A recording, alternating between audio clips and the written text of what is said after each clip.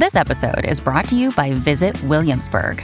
In Williamsburg, Virginia, there's never too much of a good thing. Whether you're a foodie, a golfer, a history buff, a shopaholic, an outdoor enthusiast, or a thrill seeker, you'll find what you came for here and more.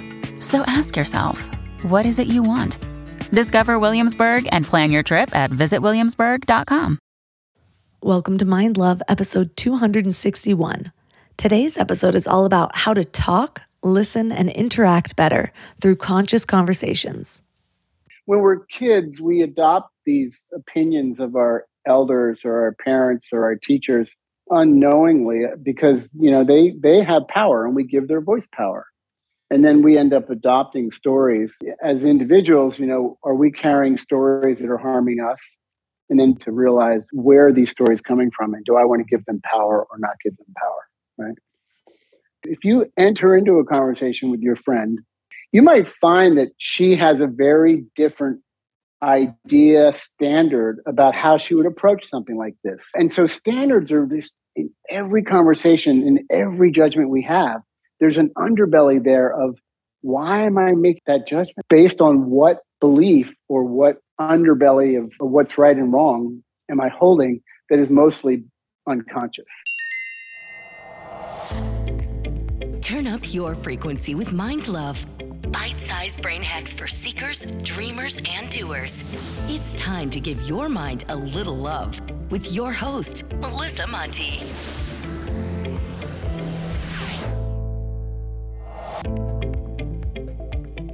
If this is your first time giving your mind a little love, don't forget to hit the subscribe button. Mind love is a habit, and the more you give your mind that love and intention, the better you'll feel about yourself and your life. Plus, it's really a win-win because more subscribers means Mind Love attracts even more amazing guests to bring you their wisdom. So don't forget to subscribe. Today, I'm really happy to share an unexpected interview from one of my guests that is from an episode that has not yet aired. But she said, as an animal communicator, I frequently get media requests, but rarely say yes. When an invite came from Melissa, I looked into Mind Love and noticed the delectable, tool-oriented structure of her podcasts. I found myself thinking, oh, I want to listen to that one. Or I bet this podcast would be really helpful for me. So I decided to say yes. It turned out to be one of the most pleasurable media experiences I've had to date. Mind Love won Best Podcast of the Year in the 2022 Quill Podcast Awards. If you listen to an episode, I think you'll understand why. This was such a pleasure to get. I love connecting with my guests. It's one of my favorite parts of the day, just getting to talk to inspiring people. So, Ellen, if you're listening, thank you for taking the time to write this review, and I can't wait for your episode to air. Let me ask you a question. How often do you feel frustrated after a conversation? Maybe you and your partner keep ending up on different pages, or work projects aren't as efficient as they could be, or you can't seem to get through to your kids.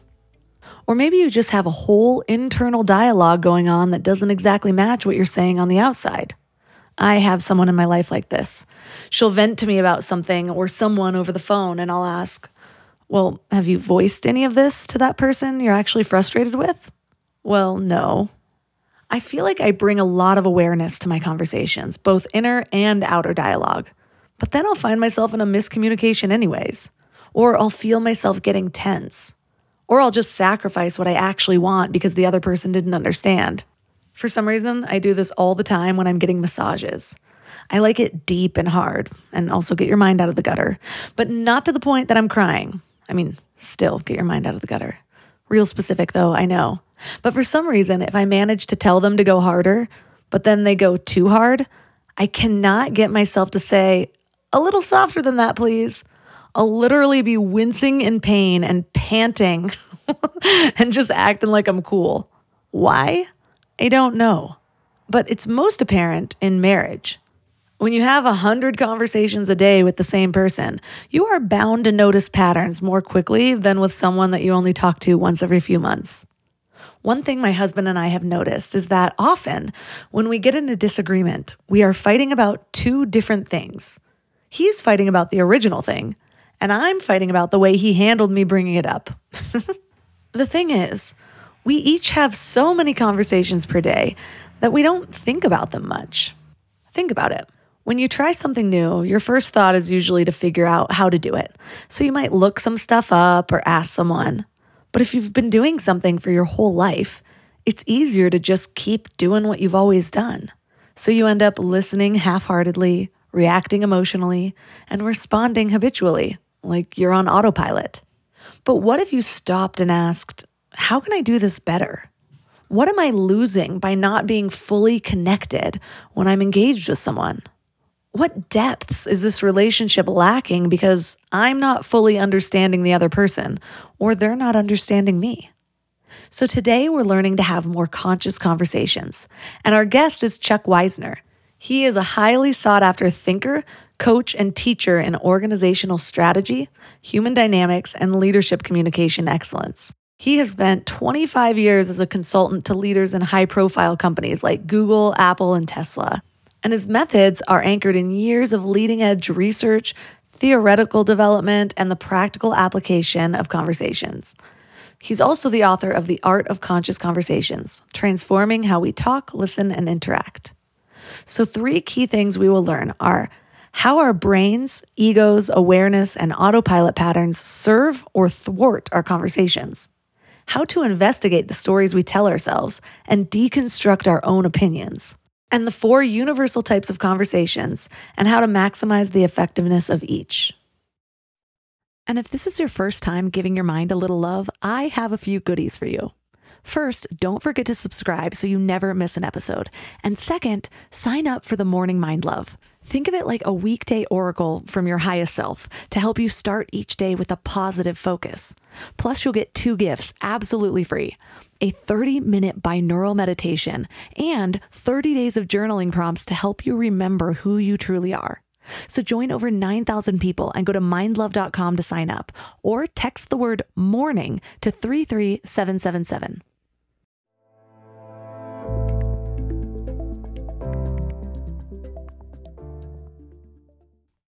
And now let's welcome Chuck Weisner to the show. Thank you. Thanks for the invitation. So what woke you up to the need of having more conscious conversations? Well, that's a big question. I think I've always had sort of a spiritual, philosophical interest, sort of gravity pulling me that way from when I was very, very young. But one thing that sort of woke me up is I had a partner that was not I was an architect, and I had one of the partners became an alcoholic or was drinking too much. And when we grew to be a mid-sized firm, that became a problem for our clients and our employees. And we didn't know what to do. We were smart but dumb architects as far as people stuff. And so we hired in some help and burned through 2 useless consultants. And then we hired in a woman who came in and really helped us navigate this whole mess and got us to the other end. And what she did was seemed like magic to me. It's like, how did she do that? And that sort of struck a chord. Like it sort of was like my mind and my heart were going, what's going on here? And so we became friends and did a little work together. And slowly I started retooling myself and educating myself. And because I was so drawn to what she did, which was really like, how did she help us navigate this difficult relationship, have the conversations we needed to have, and then, get us at a better endpoint for the future. And so I studied the ontology of language, and it just became fascinating to me and launched a whole new part of my life. That's a great story. I love the little, the arts of conversation.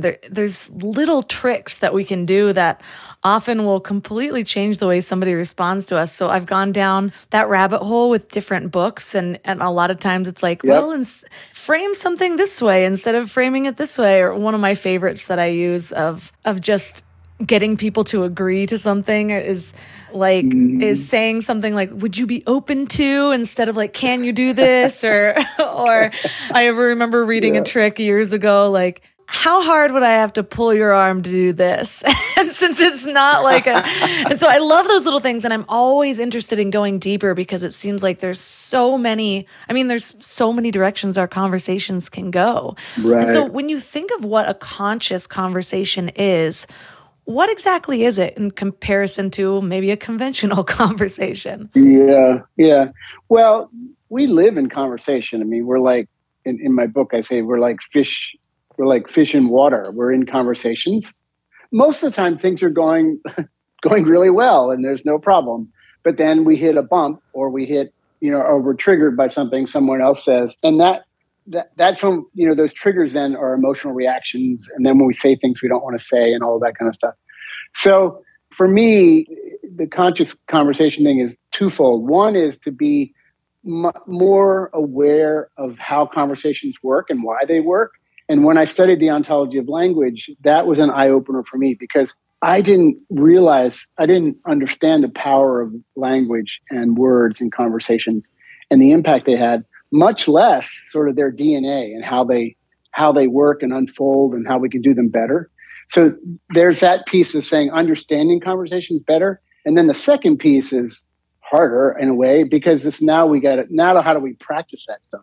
How do we put that stuff into practical, everyday situations where we can rethink how we enter a conversation, or we can reflect on how we responded and could we do it differently? It is such a good point to point out, because so often I'll learn a framework and then I'll be like, I'm an expert in this now, go out in the real world, and I have no idea how to apply it. And I will say that learning to really reflect on my own reactions and my triggers, the way I handle things, has actually been more eye-opening than any of the things that I have learned, that I have educated myself in books. But you refer to conversations more as storytelling. Why is that? Well, if we think about it, every conversation you're in, you are the common denominator.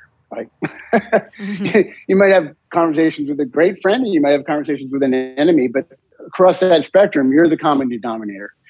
And so the first work that we have to do to become more conscious of our conversations, or better conversationalists, is to realize that we live through stories and we identify through stories. So our ego is based on stories about ourselves, what we can do, what we can't do, and all those things we adopted or, just sort of unconsciously sort of believed through our families and our cultures and all those things.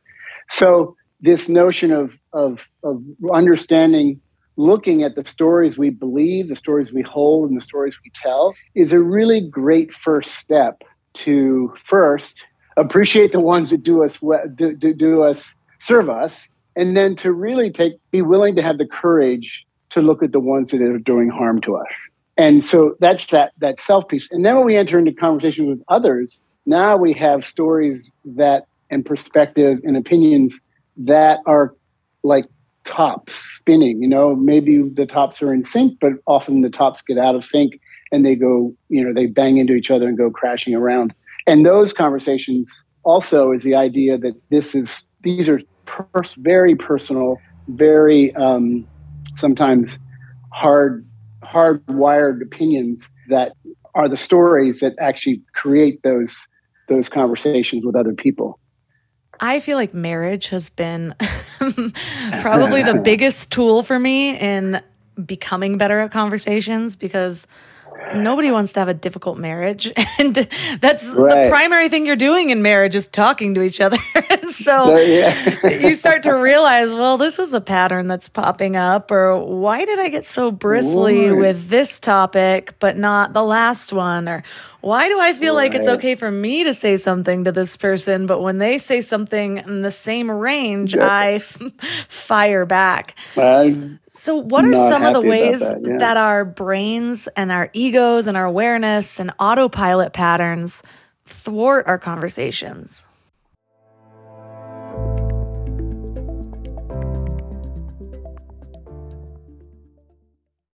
We're all here just trying to live our best lives, right? And while you're here listening to a podcast, you might feel like you're on the right track, but then you visit family, or you have a work deadline, or something unexpected comes up and you're all stressed out and it feels like all the work is out the window. That's why it's so important to consciously curate what you can control, like who you surround yourself with, what you watch, what you listen to. So I'm going to add another podcast to your toolbox, The Dr. John Deloney Show. He has a PhD in counseling and has been sitting with hurting people for 20 years. He shares practical advice for everything from how to connect with people, how to face depression, overcome anxiety, and learn just what it means to be well. But what's really cool about his show is you can even leave a voicemail or send an email, and he'll address your topic or question about mental or emotional help on the show. So no matter what you're going through, the Dr. John Deloney Show is here for you. Listen to the Dr. John Deloney Show wherever you get your podcasts, or follow the link on the website. And now for another episode of Lies We've Been Told About Our Health. We've all heard we need 8 glasses of water a day, right? Well, hydration isn't actually about water intake. It's about the balance of water and electrolytes so that our bodies are actually absorbing the water instead of just passing it through. A lot of people go for those sugary sports drinks, but let's be real, those do more harm than good.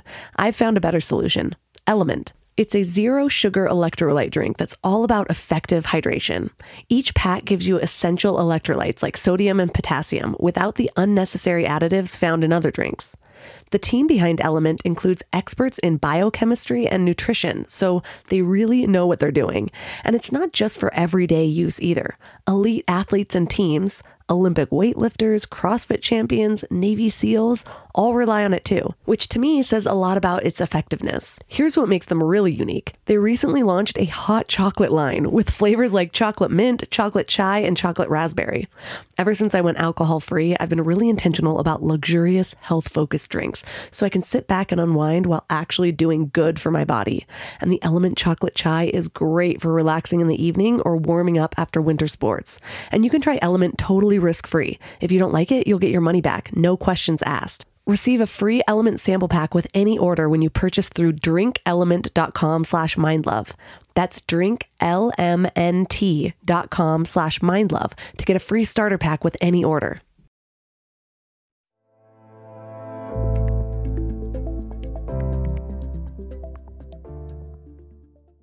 So what are some of the ways that our brains and our egos and our awareness and autopilot patterns thwart our conversation? Well, for one, if we just talk about our egos, we all have stories about ourselves. We all have an identity. And I don't know if you're familiar with something called voice dialogue, but we all have subpersonalities that we adopted when we were growing up, like maybe the hurt child or the procrastinator or the perfectionist. We have this bag of sort of egos and personalities.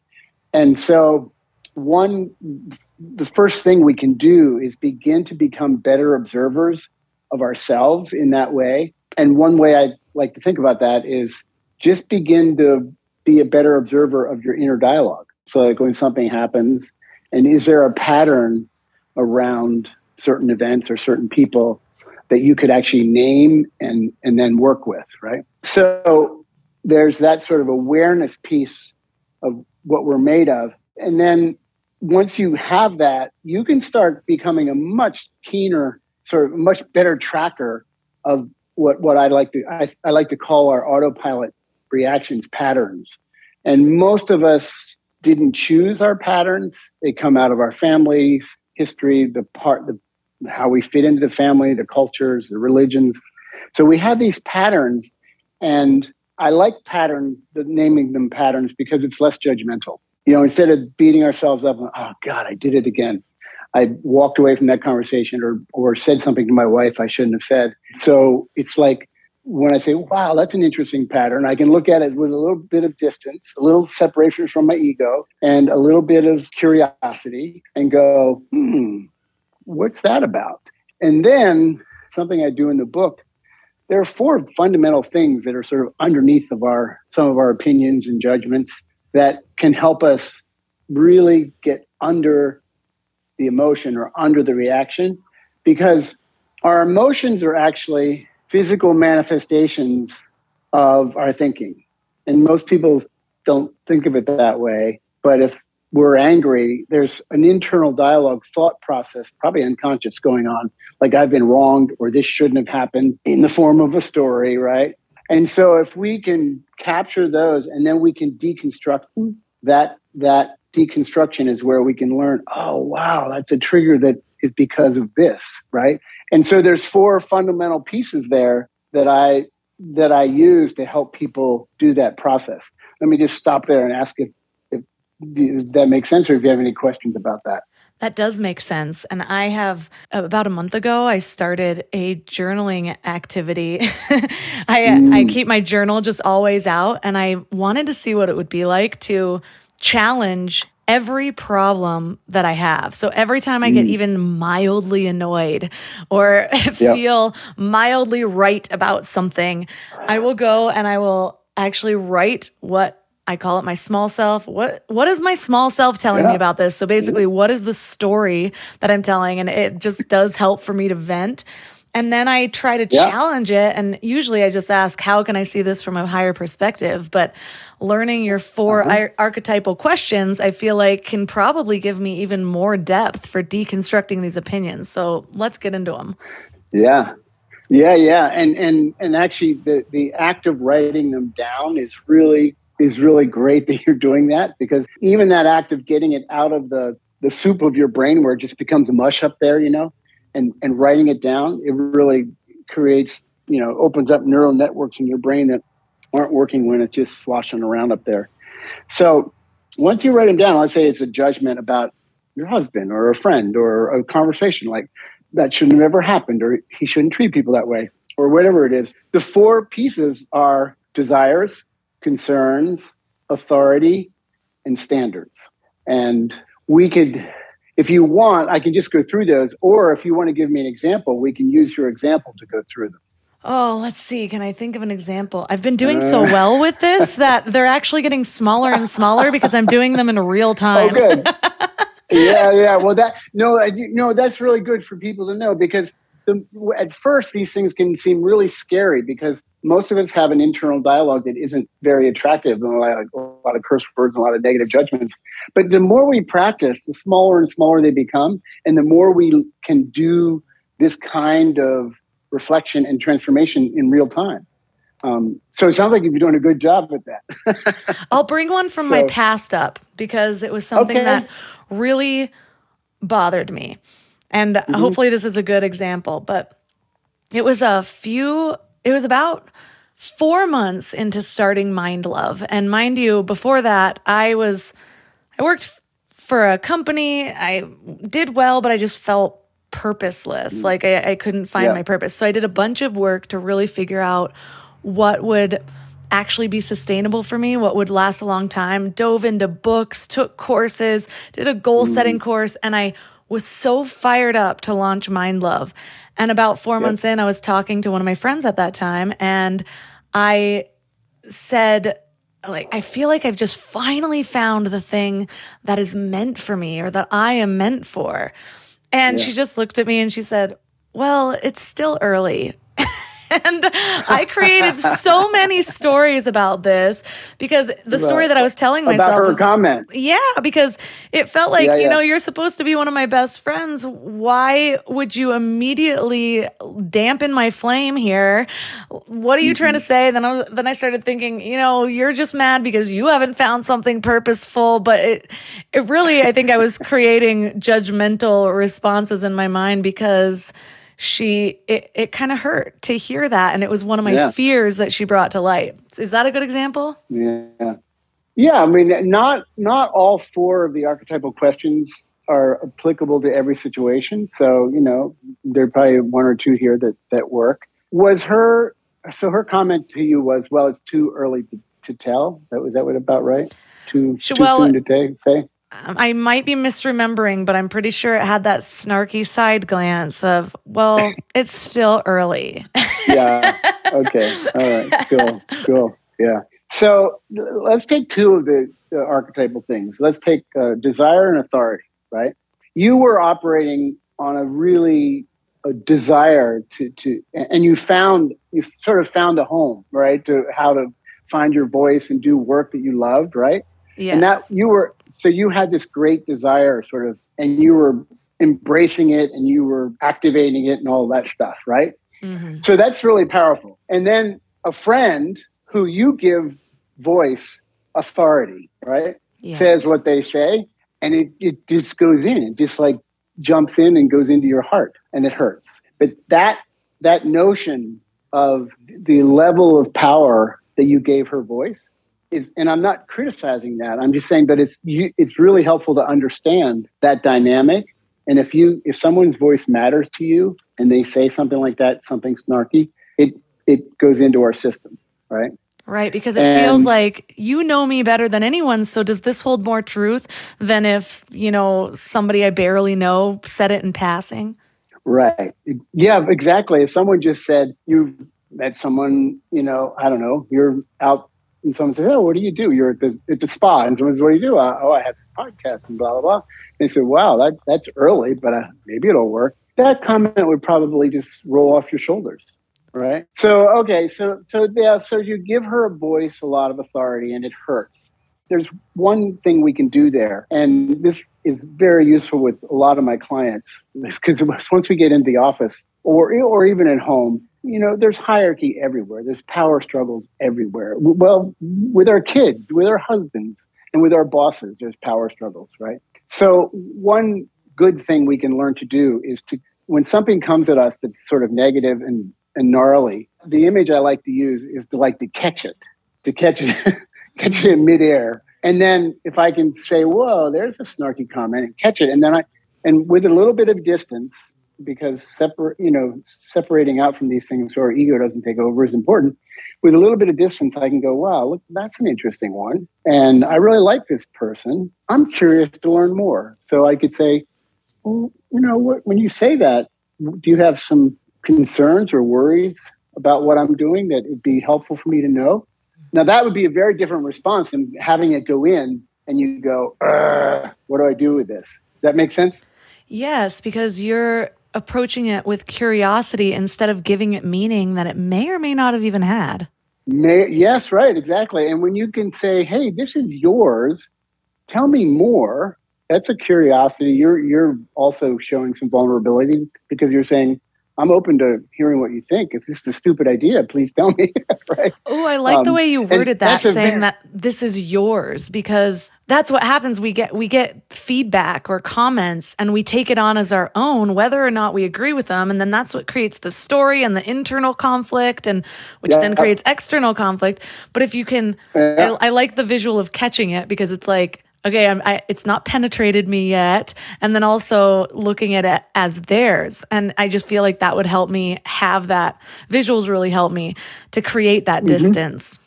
Yeah, and give you that space to go, this is hers. This is her opinion. It's not mine. I do give her voice some authority, so I'd like to learn more, right? So that's a very powerful move that gives you voice in a different way. Now, there's two other options. And these are really important. Let's say someone you didn't really care about, or you have an experience with them and you don't trust them, and you know that they're negative, and anyway, you have a history.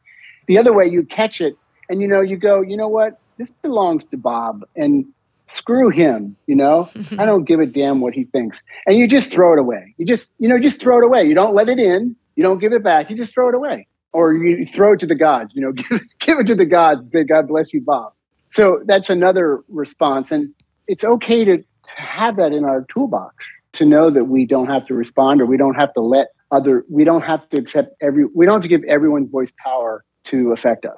I feel like that's something I'm going to take and teach to my children, because when you started saying that, the first thing that popped into my head was, I wish I would have done that technique with the kid who called me fat when I was 11, because it sure did cause a whole lot of mental imbalances from there on. That's right. Yeah. And that's when we're kids, we adopt these opinions of our elders or our parents or our teachers unknowingly, because, they have power and we give their voice power. And then we end up adopting stories. I think in my book, I talk about my Big Enough Man story. I adopted that from my grandfather, not because I believed it, but because that's what I was being told. A, it's important to know as individuals, are we carrying stories that are harming us? And then B, really interesting to realize where are these stories coming from, and do I want to give them power or not give them power? Right. Now, one last thing about the four questions. The other thing that might come into play on this is if you enter into a conversation with your friend about tell me what your thoughts are, the question around standards, I use that word, but it's a catch-all for everything. It's for our morals, it's for our ethics, it's for what we believe is right and wrong. And it might be part of the conversation. You say, tell me more what you think. And, I'm not sure how this is going to, I'm speaking as I'm you. I'm not sure how this is going to unfold, but here's what I want to do. And here's how I'm doing it. Is what I believe. You might find that she has a very different idea standard about how she would approach something like this. She might say, I just wouldn't have done it that way. I might have started a little differently, or I might have been more assertive or less assertive, and so standards are this in every conversation, in every judgment we have. There's an underbelly there of why am I making that judgment, based on what belief or what underbelly of what's right and wrong am I holding that is mostly unconscious. So is this a standard usually around the topic of conversation, or is it a standard that we hold the other person to, or maybe a conversationalist to?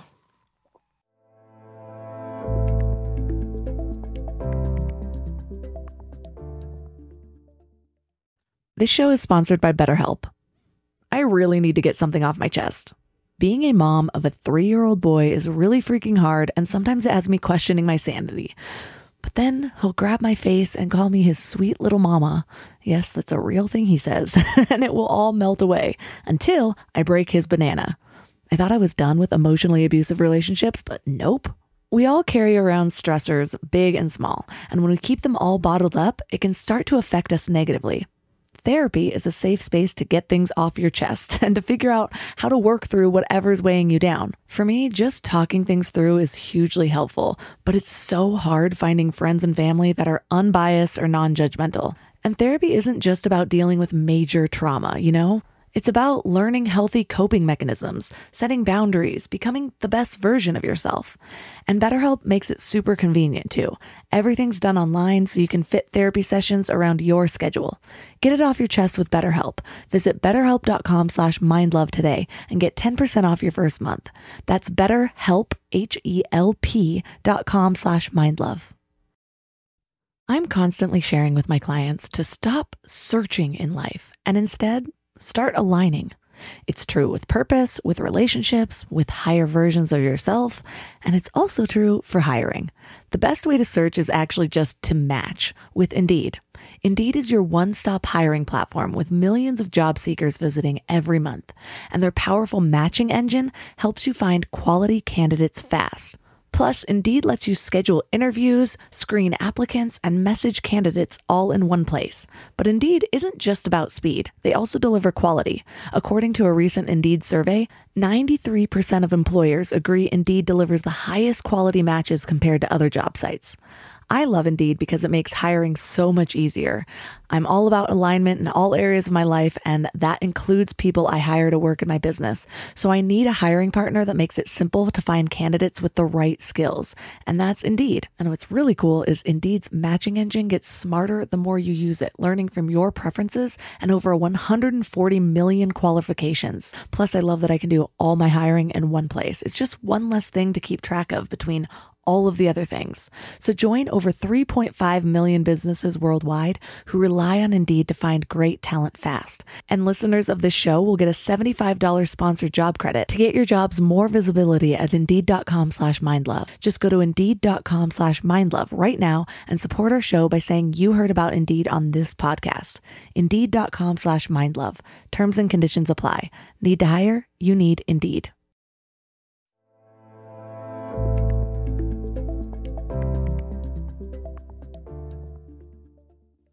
So is this a standard usually around the topic of conversation, or is it a standard that we hold the other person to, or maybe a conversationalist to? Both. Okay. Both. So like one might be, if we're in business, we one of the things I work with leaders around is like, you need to set standards, and you can't just have them in your head. They need to be explicit, and you need to make sure everyone understands them, because because there's slippery slope if you aren't explicit about them. But also in a conversation, someone might have a very different standard about what aggressiveness is or assertiveness is, right, than you do. And so we might, an introvert might find themselves backing off from an extrovert because they're just much more assertive. And in a way, that's sort of an unconscious, unspoken standard about how we enter into conversations. And again, being aware of what it is, no judgment about what your standard is, but you better be aware of it because it might trip you up or it might help you. It can do either. Did that answer that question? I'm not sure. Yeah, it did. I've just had ideas in my mind. I know somebody in my life that when you were talking, I suddenly had an aha moment of her. And I'm like, oh, to me, it always seemed like a lot of things were judgmental or she had this way of how things should be, but somehow reframing it as, oh, she has a lot of standards for how people should be, how people should engage in conversation. And so these little things will kind of trigger her in dynamics that I'm like, why are you concerned with that type thing? And so, and so sometimes it's not even necessarily what they're talking about. It's that, well, the way she said this, blah, blah, blah. And I'm like, oh, well, I didn't even think of to hold somebody to that standard. No, we have a friend that actually is fairly judgmental and pretty high level degree of not being conscious of it. She might talk about it, but when she's in the thick of it, she's not really conscious of it. And the other night she was at our house and I was making a drink and she said, oh, I'll have one of those. So I made one. And her first words out of her mouth was, oh, that's not how you make this drink. and it just, because I have this background, because I have this understanding that she carries a lot of standards about what's right and what's wrong, that comment just made me laugh. It didn't make me upset because I made the drink wrong, right? It just made me go, oh, wow, there goes her standard, making a judgment and basically unchecked, So then if I can be light about it, then that really changes my response to her. So instead of going, oh, what do you know about this drink? I've read 5 recipes and this is how you make them. Where are you getting off? And then we're in a little, battle versus just go, wow, that's interesting. You say that. This is how I learned. Have a sip and see what you like. So things stay light instead of going in the other direction. That does make a lot of sense because it's like, I don't know. I use this example with somebody in my family a lot. I end up coaching people through conversations quite often. I feel like you only need a little bit of awareness in conversations to be able to help a lot of people. But I remember absolutely. She had another one of those moments of like, I just don't understand why she'd do this. And I'm like, she always does that. That's a part of her personality. Why are you expecting it to be different this time? It's like expecting a puffer fish not to puff. Just because you don't puff doesn't mean it's normal for that not to puff. Yeah, and that's the root of a lot of our reactions to people. Is what is obvious to us is a term in linguistics called the background of obviousness. And what is so obvious to us because we've been doing it for 20 years, 30 years or whatever, or 70 in my case, what's obvious to us isn't obvious to the rest of the world. But when they sort of do something that we like, why would you even do it that way? We forget that's just our way. That's just our standard. That's just our way of operating. And so just being aware of that is a very powerful sort of way to unhook from things that, want to grab you and pull you into a conflict. Well, you mentioned a few minutes ago, basically tools to investigate our own storytelling. Do we use the same tools that we use to deconstruct our opinions, or are they different? Well, they're the same. The same 4 questions, I think, are really relevant. But I think we have to backtrack a little bit because if we're investigating a story of ours that is giving us pain, the first question we have to ask is, does this align with reality? And a lot of times people suffer because what they want to have happen, what they desire, isn't happening in the world, right? And so that first question of, is this aligned with reality is basically saying, what's true? What's factual? What can I deny? And that really has to be ground zero when we're investigating our own work, doing our own work. Because the stories we hold and tell and believe are made up of two things: facts, or the truth of reality that we can't deny, at least our shared reality, because we only have shared reality because of who we are as human beings. Truth and facts is one part of our stories. And the other part is the opinion and the prejudices and the beliefs that we bring that are sort of what make up our opinions. So first we have to align with reality and go, wow, I can't change that. And so I can fight it or I can accept it. And when we don't accept reality, we don't accept facts, that's sort of a slippery slope toward resentment. It's like, this shouldn't be happening. She shouldn't say that. He shouldn't treat people that way. That sort of the resentment is what sort of sneaks in when we have that gap between what we think should be happening and what's actually happening. And then on the other side, the opinion side, it gets a lot. I mean, that's hard enough to align with reality and accept things we don't like. But on the other side, it's the hard work of deconstructing all that comes into that, which is our beliefs and our standards and all that, and really taking the time to ask those 4 questions. Yeah, I know one of the things that you say is that our opinions are a blessing and a curse in conversation. But I'm curious, do you have an example of when there is a gap between public words and private thoughts, just so people can recognize it more easily when it's happening to them? Sure. Well, let me give you 2 examples. One would be a business example, right? It plays out in every domain of life, whether work or home. So let's imagine, Tom and Mary are they're on a team. They have a deadline coming up, an important project coming up, and Tom says, "Well, what do you think how do you think we're doing?" And Mary says, "It's too soon to tell." And Tom says, "Well, our deadline is only 6 weeks away, so we probably should, have a look at where we're at and whether we need to change gears." And Mary says, "I think we're in great shape. From my point of view, we have plenty of time." And Tom says, "Well, okay, we'll see." So this is like a very short exchange, right? What's really going on is both of them have a private conversation. And because of the gap between their private conversation and their public words, this conversation goes nowhere. I mean, it doesn't change anything.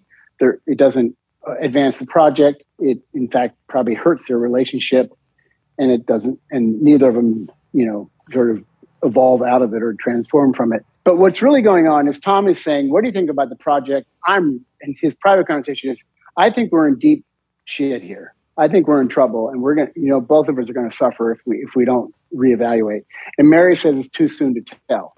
And she's thinking, "God, this guy is such a worrywart. We've been over this material, blah, blah, blah, blah, blah." And then he says, "Well, I can't remember what he said, but we should have a look." But what he's thinking is, she is so clueless.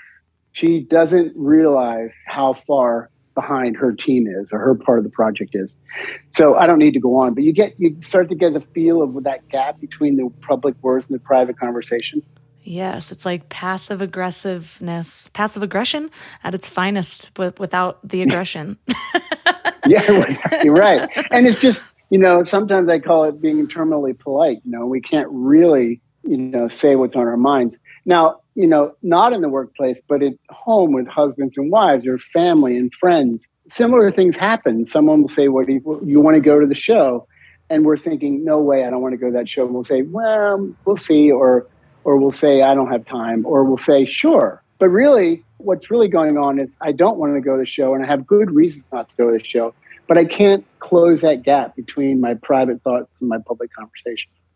And so the work that I think we can do, work I know we can do, is, and this was an exercise that came out of, I think, the Harvard Education School many years ago, was to write down on a piece of paper what we say, the conversation on the right side of the piece of paper, he said, she said, on the left, go back and write what we were thinking and feeling during the whole conversation, while they were talking and while we were talking.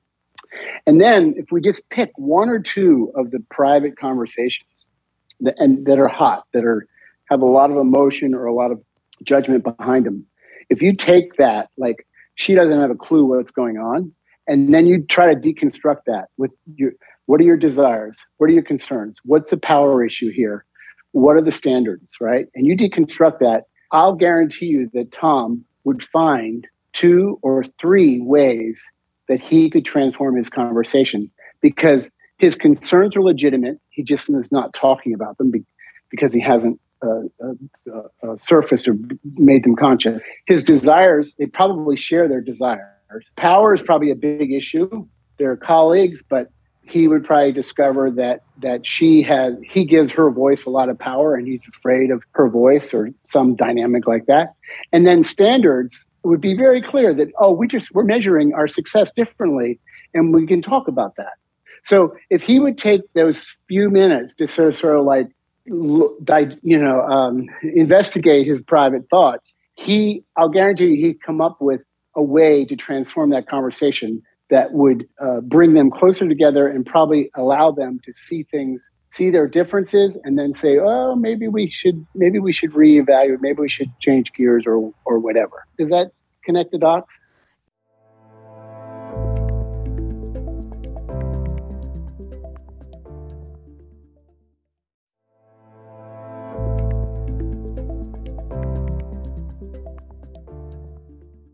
It's so helpful because what I'm always saying is we always think that we know ourselves and what we're thinking and what our deep desires are, but I think we rarely do, because we don't bring them to the surface. And all we know is we're now irritated by this conversation, and we can feel ourselves being triggered. We feel our body being tense. We're looking down upon the other person. But once we actually can put pen to paper, or however you like to spend time to bring awareness. I like to write things down, but I can also do it just like sitting in meditation and allowing things to come up. Although I feel like I don't grasp it quite as well. It's really helpful for me to be able to look at it. It's like it's a new perspective that way. And then you can see, and it's like, this is why I bristled up right here. This is what I'm actually thinking about. And then when you see it, you can actually form the words around it in order to say it in a kinder or more effective way than just like, I hate this guy. Yeah, exactly. Like, she's so stupid. I can't believe she can't see the writing on the wall. But it's like, wow, I think maybe we're looking at this differently. Let's compare how we're measuring, let's compare how we're looking at where our data is today versus where it was 2 weeks ago, or whatever that, however you want to do that. But it allows us to sort of enter this conversation without that emotional cringe that locks us down. And that's for me, these conversational shifts and these conversational patterns that we're trying to change really is about, can we enter conversations with an open hand, which means I have an opinion, and I'm not asking people to give it up, but I have an opinion, but I can enter with an open hand and say, here's why I'm thinking the way I'm thinking. Here's what I want. Here are my desires. Here's my concerns. Here are my standards. How I'm thinking about what is right here, or what good would look like, because the variables all over the place. And then because I have an open hand, I'm being vulnerable, and it's very much sort of modeling that vulnerability that also softens other people. And that's a very different way to enter than if you are entering with a closed hand, which is a fist. We say, here's my opinion, and then you say, no, here's my opinion, and we're going fist to fist, and we get nowhere. In fact, we just end up in conflict. So I love that visual of open versus closed, which is helpful to remember. I feel like I just energetically went and healed a bunch of conversations I've had in the last 2 years with that open hand approach, because I can see there's been a lot of heated conversations between people, between families in the last couple of years, because there's been so much division, whether it's politics or medical decisions or whatever it is. And I can see how both people in any conversation I've been a part of or I've witnessed, or, is just on YouTube even. It's like two people coming at close fist. And it's so frustrating because you can see how neither party is actually hearing what the other is saying. And so even just witnessing people having debates, it's hard to find the truth because everyone that's watching is attaching to whoever their side is. Versus it's like, well, Guy A just said this really important point that Guy B glossed right over because of the way he said it and saying like, I don't know, you're ruining society or you're the reason that everyone's sick or whatever it is. And it's like, well, what if we did come together and instead of having a goal to prove our points, because where does that ever get us?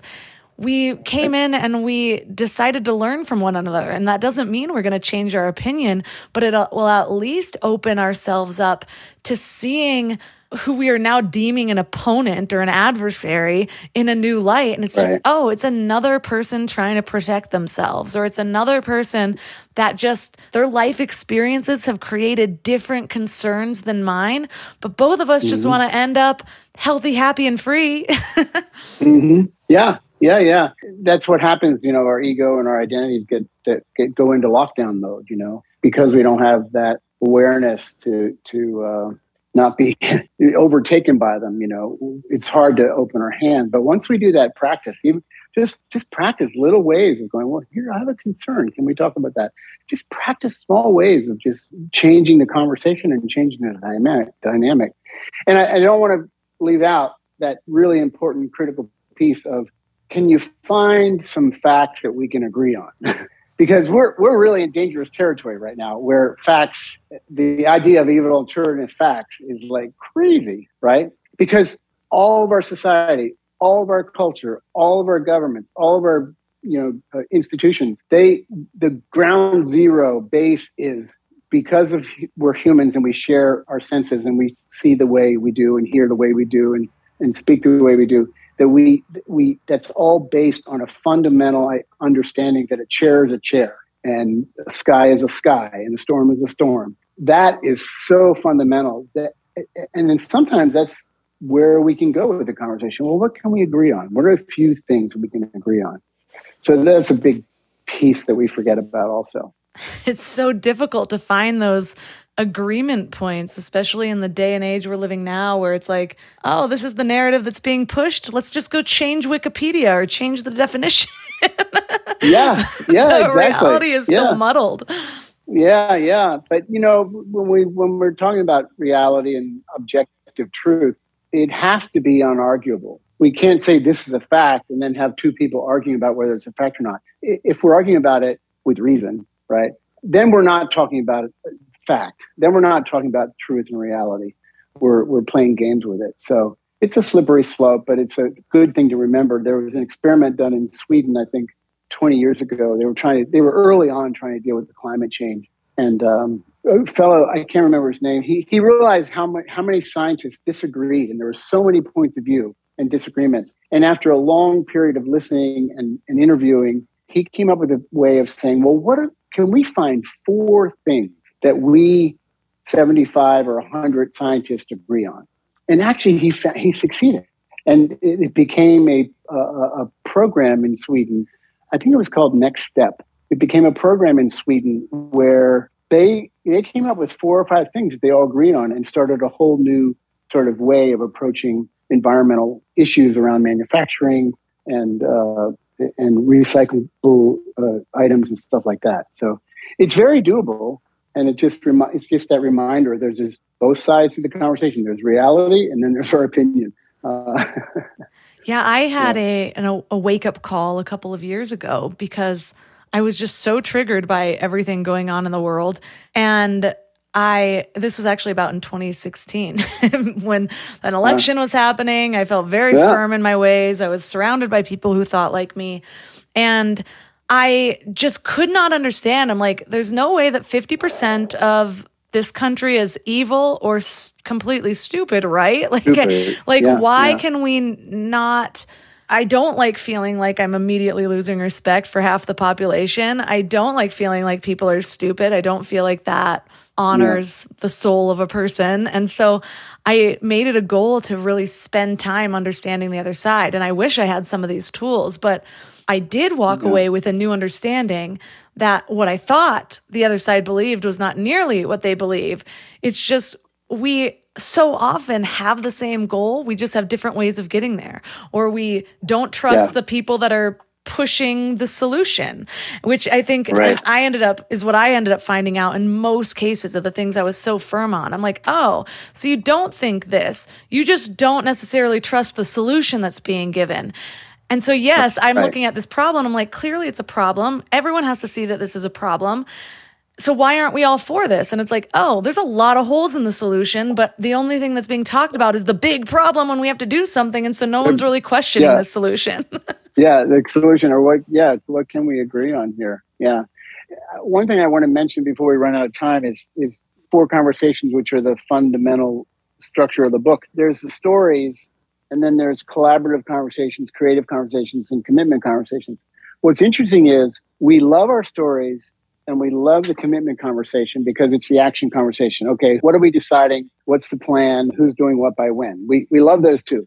And what happens is, and I call it the conversational bypass, because we like those two, the 2 middle conversations, which are actually the juiciest, our ability to get together and collaborate, share different perspectives and learn from each other, and the creative conversation where we can just throw up possibilities and go, well, here's another way to solve this problem. Oh, wow, I never thought about that myself, but you and I come together and all of a sudden new ideas bubble up. So it's, for me, this notion of jumping from here's my story to here's a solution is a bypass. And we have to consciously and purposefully say, let's have these other 2 conversations, which is where we can really share differing views, different standards, different desires and concerns.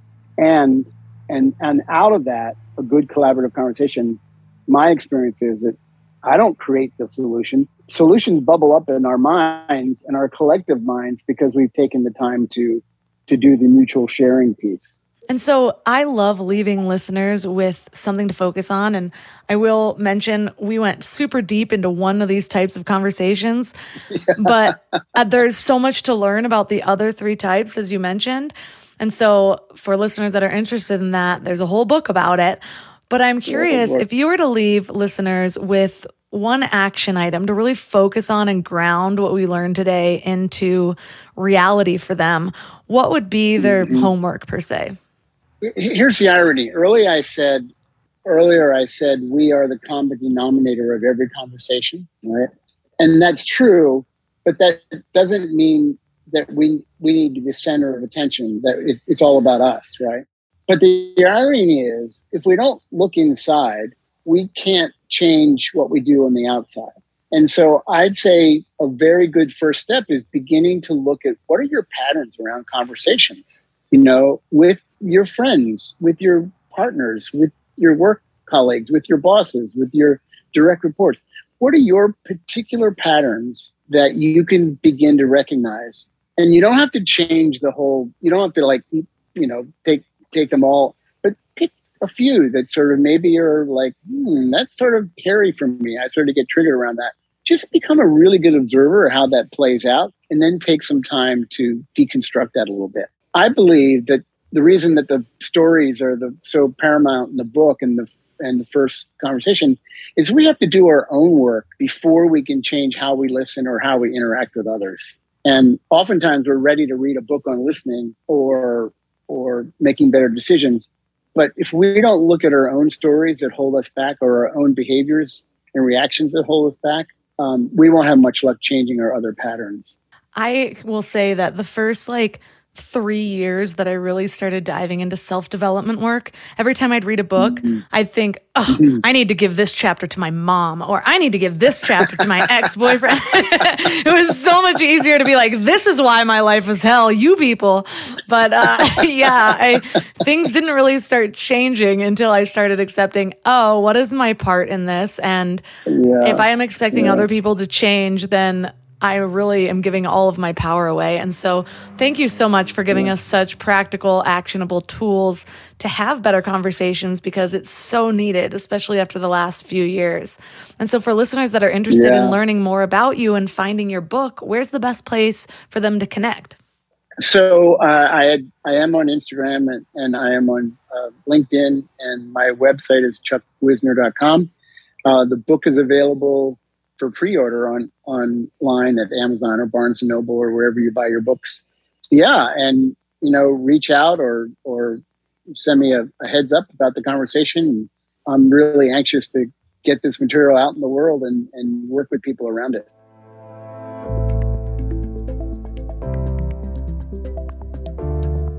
All of the links that we mentioned in this episode will be at mindlove.com/261, including a link to Chuck's book. Your challenge for this week is to use the 4 archetypal questions to deconstruct your own opinion, or really the story that you're telling yourself when you're telling a story or having a conversation. And yeah, it's kind of hard to do in the moment, especially if this is new for you. However, if you find yourself in a conversation or reflecting on a conversation, because you know we all do that. How many times are you in the shower and you're just replaying, I wish I would have said this or that?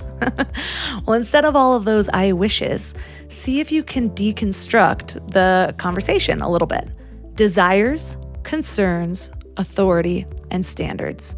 So what did you really want from your side of the conversation? Can you figure out what the other person wants? What are the concerns that are coming up? What about the authority? Is there a power structure there? Does one person feel like they hold more power than the other person? And then standards. What comes up around, that's not how this person should say this, or this person should have more respect? What shoulds are you holding people to? What standards are you holding them to? This is just a really good exercise to get to know yourself, your own triggers, your language, the other person's way of communicating. And then it starts to happen unconsciously, where you will just be able to pick those things up. Like, oh, there's an underlying concern here, and that's why this person's getting tense. Or, oh, this person feels a little intimidated by me because of my position of authority, or vice versa. Or whatever comes up with all of these things. It's just a really good practice. This is also a really good journaling activity. So I have been committing to journaling every single day, and I just sort of follow what my heart wants, what I need in that moment. A lot of times it'll almost be like a prayer to spirit, a request on how I want to show up that day. Sometimes it'll be mulling over what's bugging me. Like, this is what my small self thinks. Can I see this from a higher perspective? And then let it flow. But lately I've been using some of these challenges and thinking, how can I really ground this information into my being, my knowledge, my awareness? And so this is a really good journaling exercise if you are a daily journaler, where you're like, what can I work on today? Let's try something new. And take a recent conversation, a recent argument, or even a conversation that's coming up, and you can plan it ahead of time. Not scripting it out, of course, but maybe you can figure out where you're coming from, write down your desires, concerns, any authority things that need to be brought up, and standards that you have for a conversation, so that you can be aware of yourself more when you do come to the table for this. And let me know how it goes. Reach out to me on Instagram at mindlovemelissa.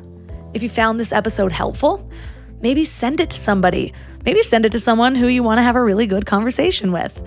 Or take a screenshot and share it on social media and tag Mind Love Melissa and Mind Love Podcast. You can even write a blurb on why it's helpful if you want karma points and to earn my love. Just kidding, I love you anyways. But I mean, my love can be bought, let's be real. You can also support the show by joining Mind Love Premium at mindlove.com/premium, where you get extra episodes, ad-free listening, early release, meditations. It's a whole lot of fun. mindlove.com/premium. And you can also support by supporting any of my amazing sponsors. And all of those are listed at mindlove.com/sponsors. And that's all for today. So thanks for giving your mind a little love today, and I'll see you next time. Thanks for tuning into Your Higher Frequency with Mind Love. Head to mindlove.com for a free gift to keep your vibes up until next week.